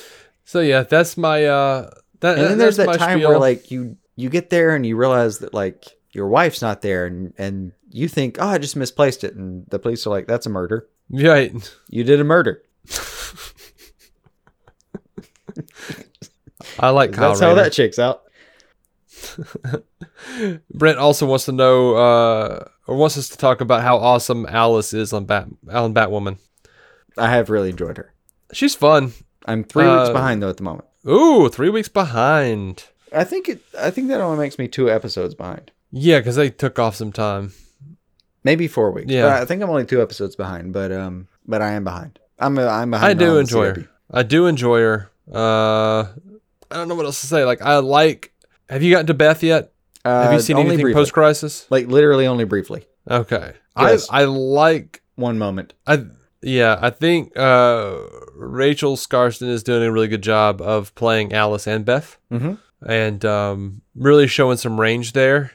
What was weird is my wife rewatched Birds of Prey, and everything Rachel Skarsten did, I was just like, oh my God, it's Alice. It's so weird. Like, she's got all the same tics. Oh, that's funny. And because, she was Dinah on that show, and I was just like, I just kept seeing crazy eyes, but not as Beth, though, which is weird. So I have enjoyed it. I think I'm one behind now. But I think she's good so far. I think she's a lot of fun. I've enjoyed her. And you may be about to say this, but Ryan Hulsman asked something similar. Oh, I didn't see what Ryan said. He said something about the Beth and the Alice characters aren't supposed to be able to coexist. Uh-huh. Which, and he called bullshit on in a post-crisis universe, and I have to agree. I haven't gotten to see it to see if there's any nuances. Mm-hmm. But yeah, first take, I have to agree that sounds a little bullshitty. Well, there were remnants. There are always remnants from the crises, Yeah. Whatever. Where two of the same people exist. So it doesn't bother me. They're doing their own take on it. And also, I could get into spoilers, but it looks like there's something going on where they can't be near each other, from what I remember, or they like both get terrible headaches, and like I don't know if there's some sort of like frequency thing, or like I don't know what's going on. Some kind of matter antimatter kind of thing. Or if the universe is trying to course correct and get rid of one of them or merge the two. I don't know, but there is something going on there. Possible. The only the thing that Ryan brought up that, and I haven't got to see it, but the idea that they can't coexist, the idea was that Ollie said all that right, that anyone who's still here can kind of coexist. There's still going to be good and evil or whatever, but the multiple people and all that are supposed to be able to be there. And if it's just a matter of like, on this show, there's a doppelganger from another universe, but that's not a thing we're going to explore on the other shows, that'll be a little bit problematic. Not the end of the world, especially if they have a good explanation, but it could be problematic. Well, there's a bunch of stuff on the other shows that they're saying, like, that we know is not true. Like, they're like, oh, we're the only Earth now. We're the only universe. We know that's not true. Stuff. They don't, though, which I can give them right. that. Right. Like, you can't trust the absolute facts that the characters on these shows are stating they don't know.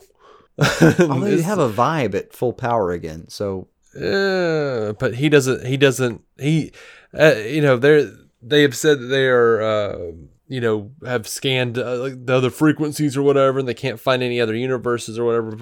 But I don't know how far you've gotten on Flash. Behind. 2 behind? Mm-hmm. Oh, I can't say that. I'll survive. I mean, I'll just say it. I don't care. I'll make it. Yeah, we actively have Nash Wells seeing Harry Wells pop up and then disappear. Sweet. So there's the multiverse is there. Now I don't know if somehow Harry saved it and kind of put them in their own little pocket. Didn't Flash also multiverse? have Who knows? What they literally called time remnants. Well, they have time remnants, but not like multiverse remnants. Sorry, time remnants were legends. It's the same universe. I don't give a shit. I mean, I know, but that's where they focused on the idea that time, for it to be a paradox, it had to cement. You could intervene before that. Yeah. So there being some kind of cementation period is, I can deal with that. Yeah. And, there's obviously something that's going on. Again, I've talked myself outside around of the knowledge on a subject that I was initially very reluctant about. A theme. Got to be some reason that all the universes have been destroyed except the DCEU wasn't. It's toying around. Well, also the entire DC streaming and everything else, but yeah, I mean, and you know that there was like that little slight moment where like Clark looked like he knew what the crisis was. Like, oh yeah, I've dealt with that. Like from Smallville, because in Smallville season 11, in the books, they basically did Crisis on Infinite Earths. You say that, but that was one of those moments of in Tom Willing's acting where you look at him and he seems intractable. I can't tell if he knows everything about possible universes or nothing, because it could be the same look on his face. It could be, and I appreciate it about him. But like, he doesn't tip his hand. But I don't know. I mean, if you told me what was happening in that scene and told me both were real, and I got to live two realities, I would watch the scene and be like, yeah, I did a great job. Either way. Yeah. I think Crisis on Infinite Earths always happens somewhere across the multiverse, obviously. Like, they literally appeared in a different Crisis on Infinite Earths in the comic book tie-in to the Crisis on Infinite Earth show. They went to the actual comic book Crisis from the 80s. Mm-hmm. I don't know. I think it's all crazy, and everything's 100% probable, as the Everett Wheeler model would suggest. No, and I don't think you can have actual... All right, to me, my understanding of the idea of the multiverse, I don't think you can have multiple versions of an Infinite Crisis. But... Except it happened. Yeah. In the canon, it happened. They literally went from one Crisis on Infinite Earths to a different Crisis on Infinite Earths. I know, but there was a slightly different explanation for how it was happening. Phantom Stranger was like, "Oh yeah, this shit's happening over here too." Yeah, I know. Literally, it's all fiction. It's a base all problem horseshit. of physics for me, where you can't have. Yeah, they can't happen simultaneously without. I guess they could. Fuck, I don't know. But absolutely, it would be a sidebar. It would be complete chaos. Fifth dimensional level. Mix of Spitlick would be I don't know, man. I don't fucking know what's going on right now. Kind of level confusing. Yeah, as if the DC universe multiverse isn't chaos all the time. Yeah, it's a little bit controlled. No, it's not. That is an illusion. No, it's literally you controlled. And others like you, writers writing it. It is slightly controlled. No, it's never been controlled. It's complete chaos. It's never been controlled. There would be monkeys who discarded their scripts for Shakespeare, and we did that anyway. Have you ever bought every DC comic on the shelf currently in publication? I've done. It is absolute My current pull chaos. list would tell me that, yes, I know where you're going with this, and it's a bit crazy. It is absolute chaos. That's why after Crisis on Infinite Earths, they had to do 0 Hour. That's why they have continuously retconned it and rebooted it. You say that, but I'm buying a certain amount of comics every week, and because at the moment, Scott Snyder is largely in control of what's happening. It is all relatively controlled chaos. Except when Scott Snyder took over after New 52 started, or when he continued after New 52 started, none of that shit made sense because they wanted to keep the Batman universe the same, but the time frame was all wrong. I know. I was there for All-Star Batman. I have the originals. And I'm also living in a universe where Bendis has taken over Superman, and at the moment, there are 4 different things Superman's supposed to be doing at any given time. Mm-hmm. And only about 2 of them on average are compatible completely. One of my favorite bits from any comic book ever was Batman right now is in 3 different places just this week. I cannot remember the actual book, but at the time, Wolverine was alive. Mm-hmm. It was before he had died, and they had, which I guess he's back now, but I haven't read a Marvel comic in forever. But I had, at the time, I was buying all the X-Men books. Wolverine was in every X-Men book. Include and they were all doing different things, and he was an Avenger, of course. And so he was in that book, and there's this great scene where everyone's mad at Scott because he's the headmaster at the Xavier Institute, and everybody's kind of yelling over each other, and they're all yelling at Scott, and it was just there's an angry and exhausted Wolverine standing there going look, Scott, I appreciate your confidence in my abilities, but I can't be on every team. Sorry, bro. Got to tap out. But no, I think just like even in the Crisis episode where they're like, oh, we stopped the monitor from doing the thing, and then like they come back and he was like, oh yeah, a different monitor from a different universe came and started the whole thing over again. It's fine. There are infinite monitors. You didn't do anything. You didn't change anything. So too must there be infinite anti-monitors to destroy an infinite multiverse. It's not impossible. It's nonsensical, but that is the narrative that has been crafted. It's not even nonsensical to propose what you're saying. It's just, I think... It's not even a proposal. It's outright what they have presented. No, they presented the multiple monitors before Oliver fixed it. But there's no fixing. Yes, there is. After Oliver combined universes, whatever is still true, however many monitors or anti-monitors are still out there, that is not the purview of the episodes that we have seen. The purview of the episodes we have seen is Oliver fixed it. Yes. According to our main characters, Oliver, he jump-started that multiverse. But there's got to... Not or a multiverse. A multiverse. From scratch. Doesn't matter. No. Well, that's fine. There were 0 universes. Literally 0 universes. When he restarted the universe. But by that reasoning, then and he didn't restart DCEU, the multiverse, by the way. He restarted the universe according to what we've been told by these characters. Now, by the characters who are wrong. Who are probably wrong. Not probably. Completely wrong. At the end of Crisis, we see multiple universes. We know that there is, in fact, a multiverse. All of these characters believe they are the only universe left. We know the DCEU did not end. Yeah, you're right. By that sense, yeah. I mean, by the Earth CW, it was supposed to be Earth CW. Period. Right. Earth Prime. Right. That's right. That's all I'm saying. Oliver was supposed to have fixed this, and whatever happens later, we'll just have to deal with that. But it was not the first Crisis on Infinite Earths throughout the entirety of the multiverses. It wasn't the first. We were shown that in the Crisis tie-in comic, where they were literally transported to the old 1985 Crisis and had a conversation with Phantom Stranger. Oh yeah. I mean, Clark has gone through in season 11 his own of like lying on the cover, where it was like featuring the Phantom Stranger, and he was there for like 2 seconds. I'm all right with that. It's just the thing I constantly have a problem with. Where it's it did feature him. I could swear it said featuring on his little bubble. I mean, so he was featured. We saw him for a second. He was there for a second. I wish I wish like comic book distributors in general were okay with the term like cameo by instead of featuring. Yeah, I don't know. Featuring. When I was a kid, man, I would pick up a comic book, and if I got like one shot of a character that I loved, I was like, yay, that's cool. He was in there. Yeah, it didn't bother me. I don't know. But it's like these damn Star Trek fans. CBS All Access has been running these things, like these commercials that say CBS All Access is the only place where you can get every Star Trek series in one place, and people are actively like spamming them, talking about how like they're lying because all the Star Trek shows are available on Netflix. Well, no, idiot. They're not.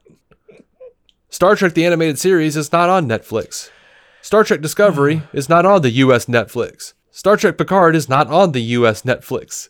Or on actually, they're internationally, they're on Amazon Prime.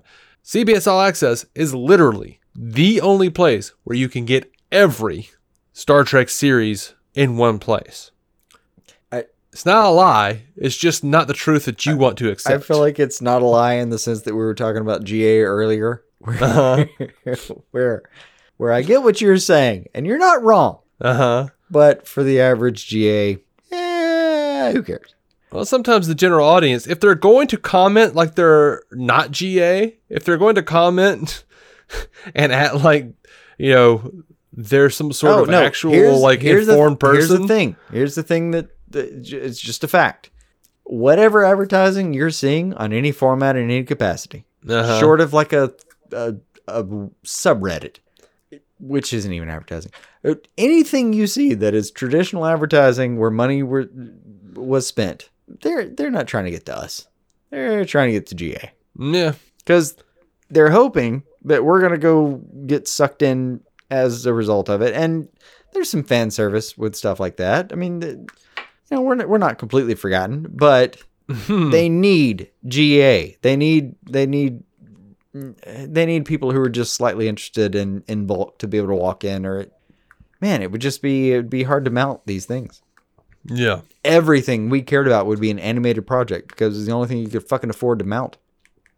It would all cost slightly over $2 million per movie to put out the animated movie of whatever the fuck is going on with the Justice League right now. We need them. Completely against it. Yeah. I'm not either, but I enjoy seeing actual people on a screen doing things that we care about. Yeah.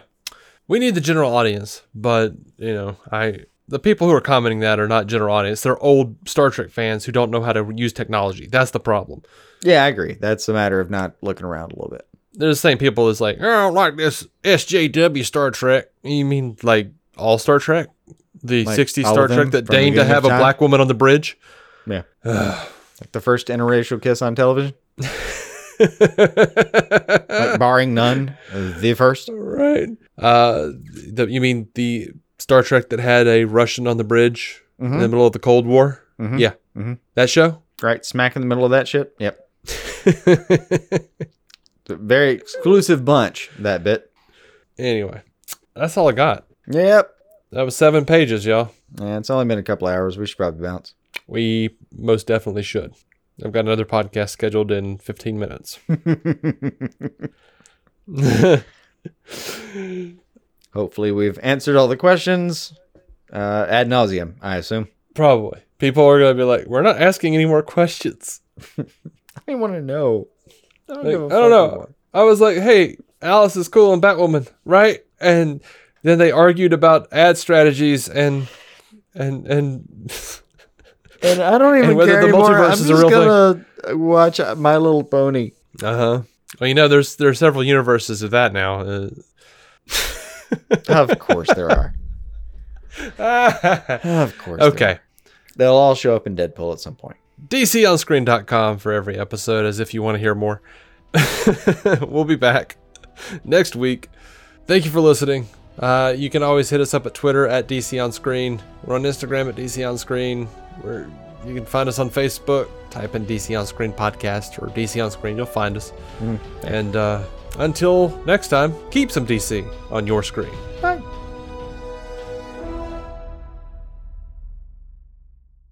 Our intro music is by Jason Goss and Michael Shackelford. Michael's band, Galactic Engineers of Magnetic Sounds, or GEMS, can be found on SoundCloud and Bandcamp. Visit DCOnScreen.com to find our Patreon, merch, contact information, and every episode of the show for free, including crossovers we've done with other podcasts. DC On Screen is a maladjusted production. For more from me and Jason, including sketch comedy, vlogs, parodies, and our improvised web series Hey Guy, visit maladjusted.tv.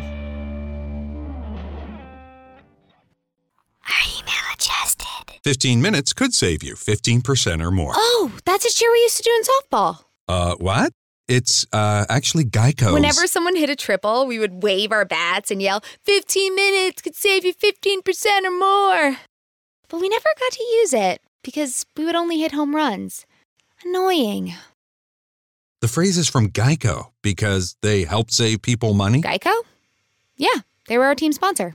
Geico. 15 minutes could save you 15% or more. Better Banking is getting an unbelievable 0.99% APR rate on a home equity line of credit from First Commonwealth Bank to turn your bathroom into your, wow, I love this bathroom. 0.99% introductory APR for 6 months that adjusts to a variable rate based on Wall Street Journal prime rate plus or minus a margin with a minimum rate of 2.99% and a maximum rate of 18%. Offer subject to change or withdrawal at any time. Call 1-800-711-2265 for details about credit costs and terms. Equal housing lender. First Commonwealth Bank. Member FDIC. Spring forward at Banana Republic Factory with 50 to 70% off everything. Shop season favorites from colorful dresses to easy tops from $19.99. Find your nearest store or shop online only at Banana Republic Factory. Enjoy 50 to 70% off almost everything at Gap Factory and gapfactory.com. Shop tees from $6.99 and joggers from $24.99. Plus extra 15% off online. Exclusions apply. Shop the sale through April 6th. Better Banking is getting an unbelievable 0.99% APR rate on a home equity line of credit from First Commonwealth Bank to turn your bathroom into your, wow, I love this bathroom. 0.99% introductory APR for 6 months that adjusts to a variable rate based on Wall Street Journal prime rate plus or minus a margin, with a minimum rate of 2.99% and a maximum rate of 18%. Offer subject to change or withdrawal at any time. Call 1-800-711-2265 for details about credit costs and terms. Equal housing lender. First Commonwealth Bank. Member FDIC.